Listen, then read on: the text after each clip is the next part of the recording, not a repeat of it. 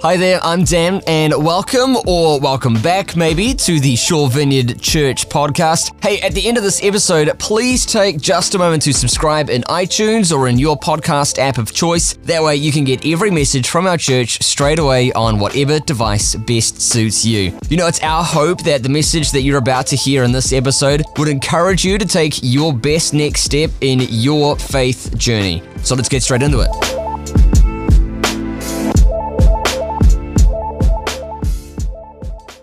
Good morning, everyone. How are we doing? So good. Hey, we serve a God who answers prayers, eh? We serve a God who answers prayers.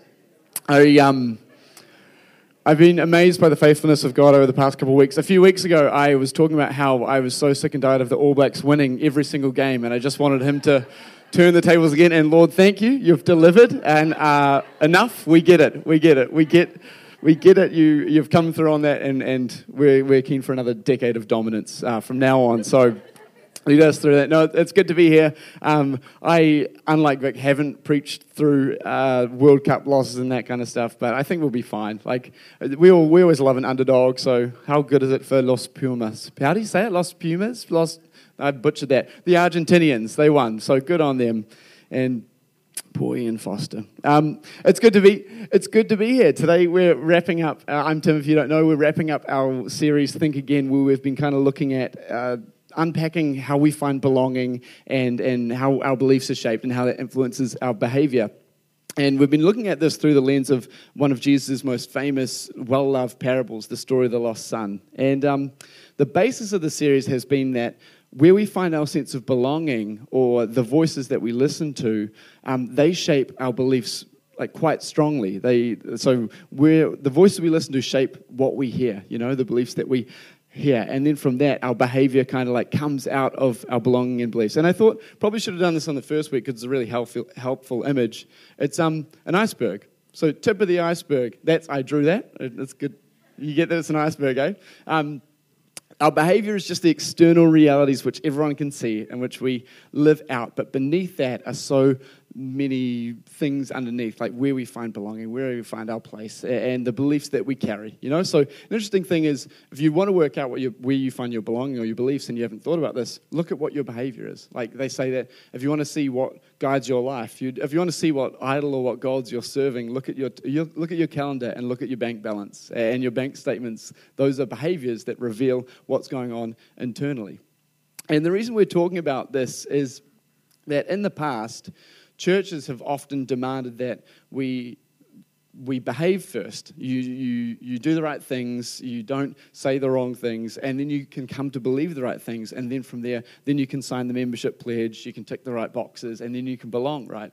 That's how a lot of religious transformation's been assumed that happens. You behave, then you believe, then you belong. And in many ways, I think this has actually revealed the God that's believed in those theologies, that actually God too demands that we behave correctly, then we can come believe the right things about God, and then we can belong and be loved by God.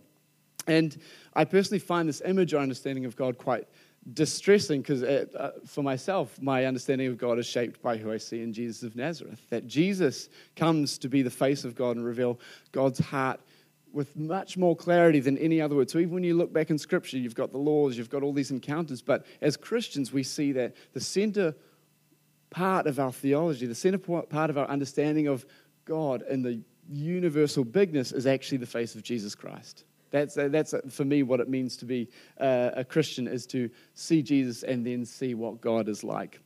And as Raw says, which I find so beautifully, Jesus didn't come to change God's mind about us. He came to change our mind about God. That's a typo. Our mind about God.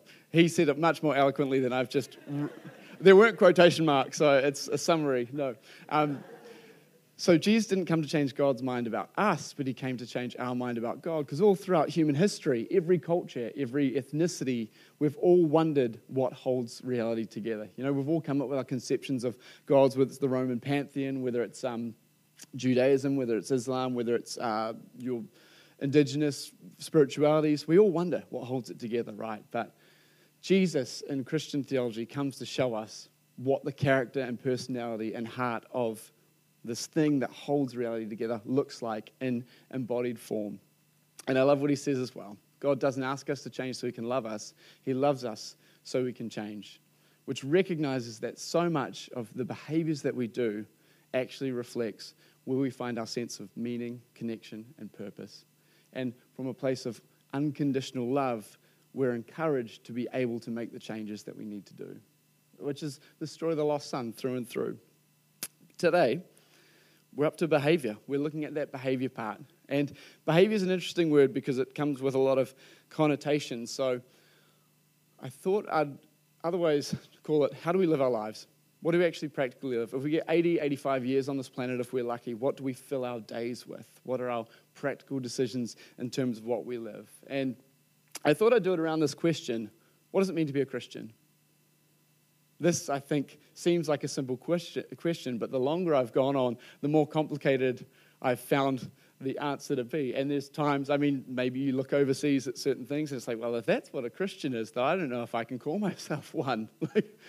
Which is a weird thing to be, especially when you're a professional version of one, right? No, I'm joking.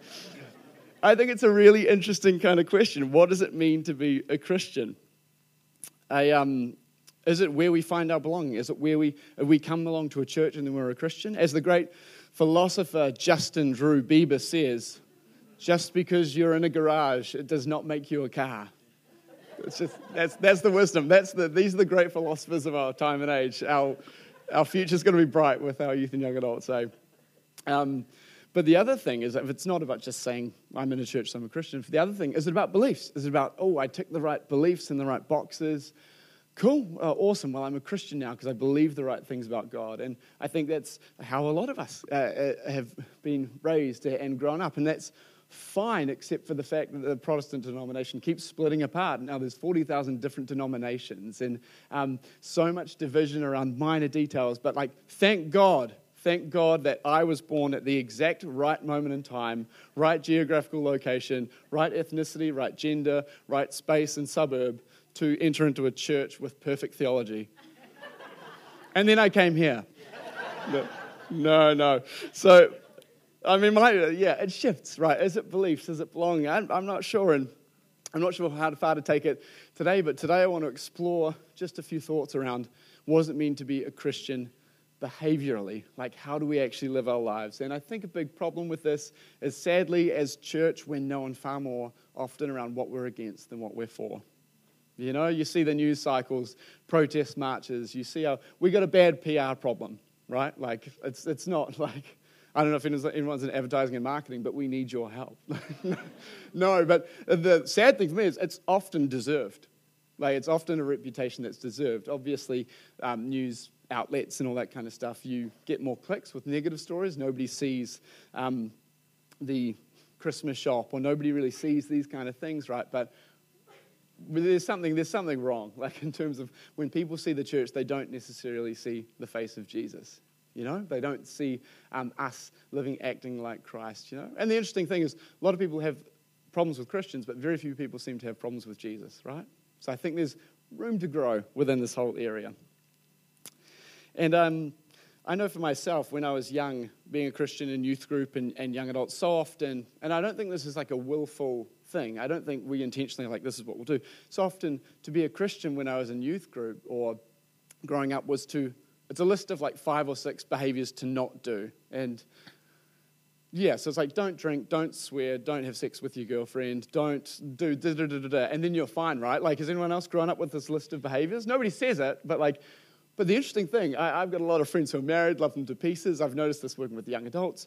As soon as you're married, you can't sin anymore. You actually, unless you sleep with someone else. Do you know what I mean? But so I've noticed this with my friends or even within myself. Faith or following Jesus loses its relevance when you suddenly can't sin anymore with that list of behaviors, right? Which makes me fascinated. Did Jesus come, live, and die and resurrect so we could avoid a few certain behaviors, or did he come for much more? These are my questions, right? These are my big questions. Because I think that Jesus demonstrated a radically new way of understanding, relating to, and revealing the heart of God to his world. This is what he was about. It wasn't a list of don'ts. It was everything he did was to reveal the heart of God, which we see demonstrated in his parable of the story of the lost son. Everything he did was in accordance to who he understood God the Father to be. He was simply revealing what he knew about God the Father. And we see this in the story of the lost son. There's the famous image. In the story of the lost son, we see two pictures of humanity within the brothers. We see, and they're very familiar to us, we see the younger brother who goes off. He's looking for more. He's searching for more. He's bored with what is, and he just wants to hit that new high, get that new experience, buy that new jet ski, all these kind of things. It's a search for love, acceptance, meaning in places that ultimately won't provide the depth that they promise, right? It's superficial places in which we find a sense of purpose. They work for a time, but then it just fades quite quickly. And we're used to this. This is climbing the corporate ladder. This is getting a new car lease. This is all that kind of stuff. This is the next holiday, the next trip. What's next? What's next? What's next? I can resonate with that one. But at the same point, I can also resonate with the older brother who is working really hard the whole time, working for 40 years to finally retire, who's just busy, working, proving. And he never takes the time to just look up and to appreciate what it already is. And both these sons, both these brothers, we can find ourselves in so easily. And as we've looked at the past few weeks, we have the opportunity of the younger brother to consider, is my life headed in a direction that's not going to take me where I actually need it to go? Do I need to turn around? Do I need to change some things? We have the opportunity there. But we also have the opportunity of the older brother to just, from the hurry, from the rush, from the busyness, to stop, to look up, whether it's in the sky, whether it's over the ocean, wherever it is, when it's in the face of our family, of our kids, and just say thank you and be grateful and appreciate what already is. These are our opportunities. These are the stories of the brothers and the story of the lost son. Today I want to talk about the third character in this, the father. Because the invitation of this story is that we are more like the brothers more often than not, but our invitation is to become like the Father, to live our lives and act like the Father towards those we come across in our path. See, the story of Jesus reveals the heart of the Father. And in this story, Jesus is sharing more clearly what the Father's heart is like. And this is a Father who stands watching, waiting, hopeful, and in anticipation of those who are in the distance. This is a Father upon seeing the younger son come towards him, runs towards him, losing any form of decorum and dignity. Runs towards him, abandoning what people will think. Runs towards him, abandoning the expectations or the opinions of what will people judge me for. This is a father who runs towards the wayward, the lost, the outcast, the hurting. And this is the father who, upon the son's return home, silences his reasoning, just stops his reasoning and just embraces him with unconditional love and acceptance. The son's right words or beliefs around why he did what he did or what he's going to do now don't matter to the father. The father stops in mid-sentence and gives him a cuddle. And this is a picture of God that I think is quite unlike the ones that we can so easily present. This is a father who's not defined by what he's against, but by being for love, grace, compassion, joy, and ultimately celebration. There's an invitation here.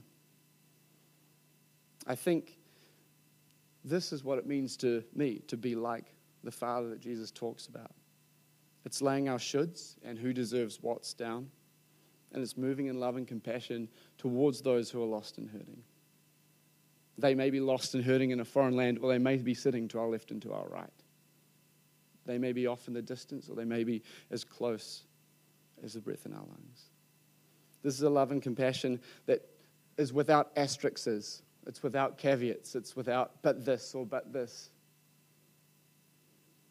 It's a loving embrace of blessing, of saying you belong here. You always have and you always will. And Henry Nouwen, he says it so beautifully. Here's the God I want to believe in. A Father who from the beginning of creation has stretched out his arms in merciful blessing, never forcing himself on anyone, but always waiting, never letting his arms drop down in despair, but always hoping that his children will return so he can speak words of love to them and let his tired arms rest on their shoulders, his only desire to bless.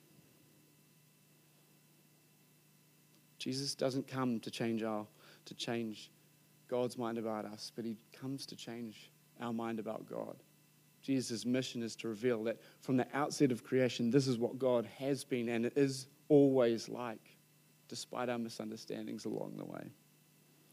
So what does it mean to be a Christian?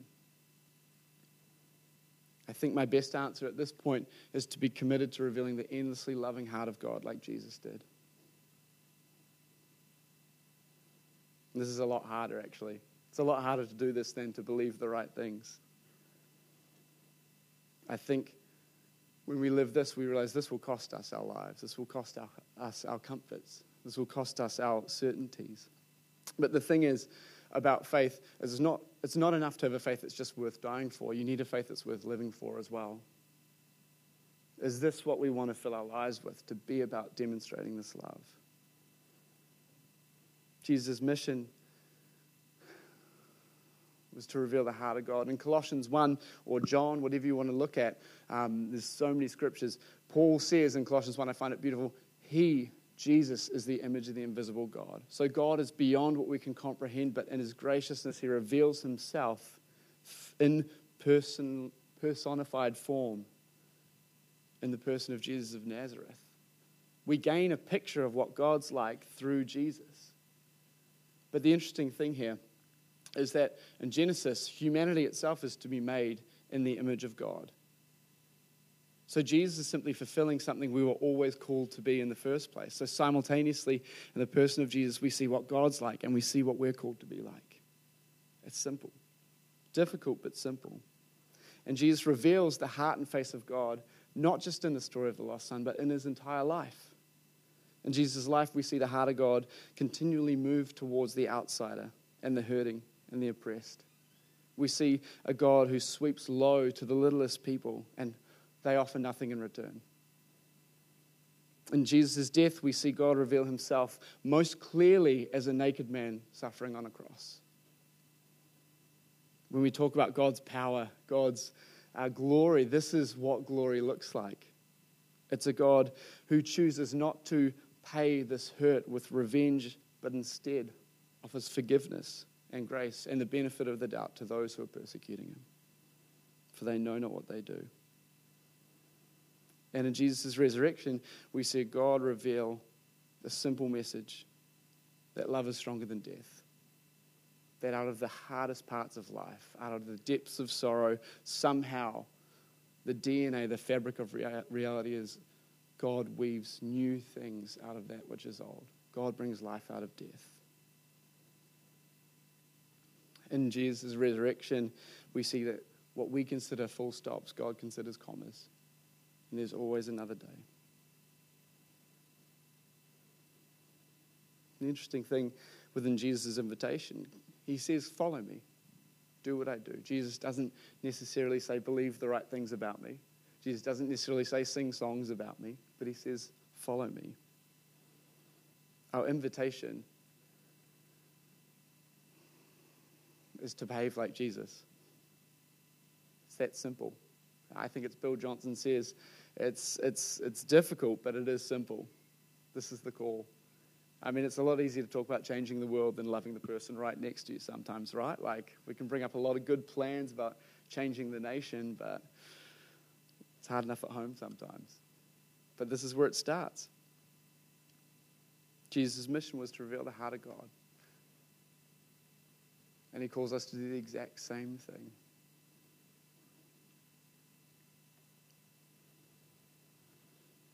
As Jesus bears the image of what God's like, he calls us to do the exact same thing wherever we go. And for us today, I'm reminded by Shane Claiborne. He writes a beautiful book, Irresistible Revolution. And he says that the issue for many of us in the West is not that our faith has cost us too much, but it's that it's cost us too little. I think this is a picture of God. I think this is a what to be for that demands and will demand everything from our life. But I think that this is the pearl of great price, to be for love, to be for grace, to be for generosity, and to be for trust, to trust deeply that regardless of what we think or we think who's in and out, God is weaving all things together and he's reconciling all things to himself. And in that, I'd love to offer a benediction in the sense of sending for us as we go about our weeks, as we consider what it means to be for. It's from Numbers. The Lord bless you and keep you. The Lord make his face shine upon you and be gracious to you. May the Lord lift up his countenance upon you and give you peace. And I would love to send you out with this. May you come to know and reveal God's present, loving and liking of this world as you follow the ways of Jesus. May you bless and keep all of those you encounter upon the way through words of compassion and gratitude. May your face reveal a love that lights up every room and situation to remind us of a God who is joy and celebration. May you offer grace to all those you'd usually deem an inconvenience in a manner that reminds them that they matter. May your presence usher in an environment of peace that grounds life, understanding the blessing that is here and now. May we reveal the heart of God as we follow in the way of Jesus as we go about our weeks. Amen. Cool. Have a great week, guys. Hey, once again, thanks for listening, and if you're in the Forest Hill or the Bays area of Auckland's North Shore, we would so love to have you at our next service this Sunday. You can get details on service times and more info on our kids and student environments by visiting svc.org.nz. That's svc.org.nz. Hope you have a great day, and we'll see you next time here on the podcast.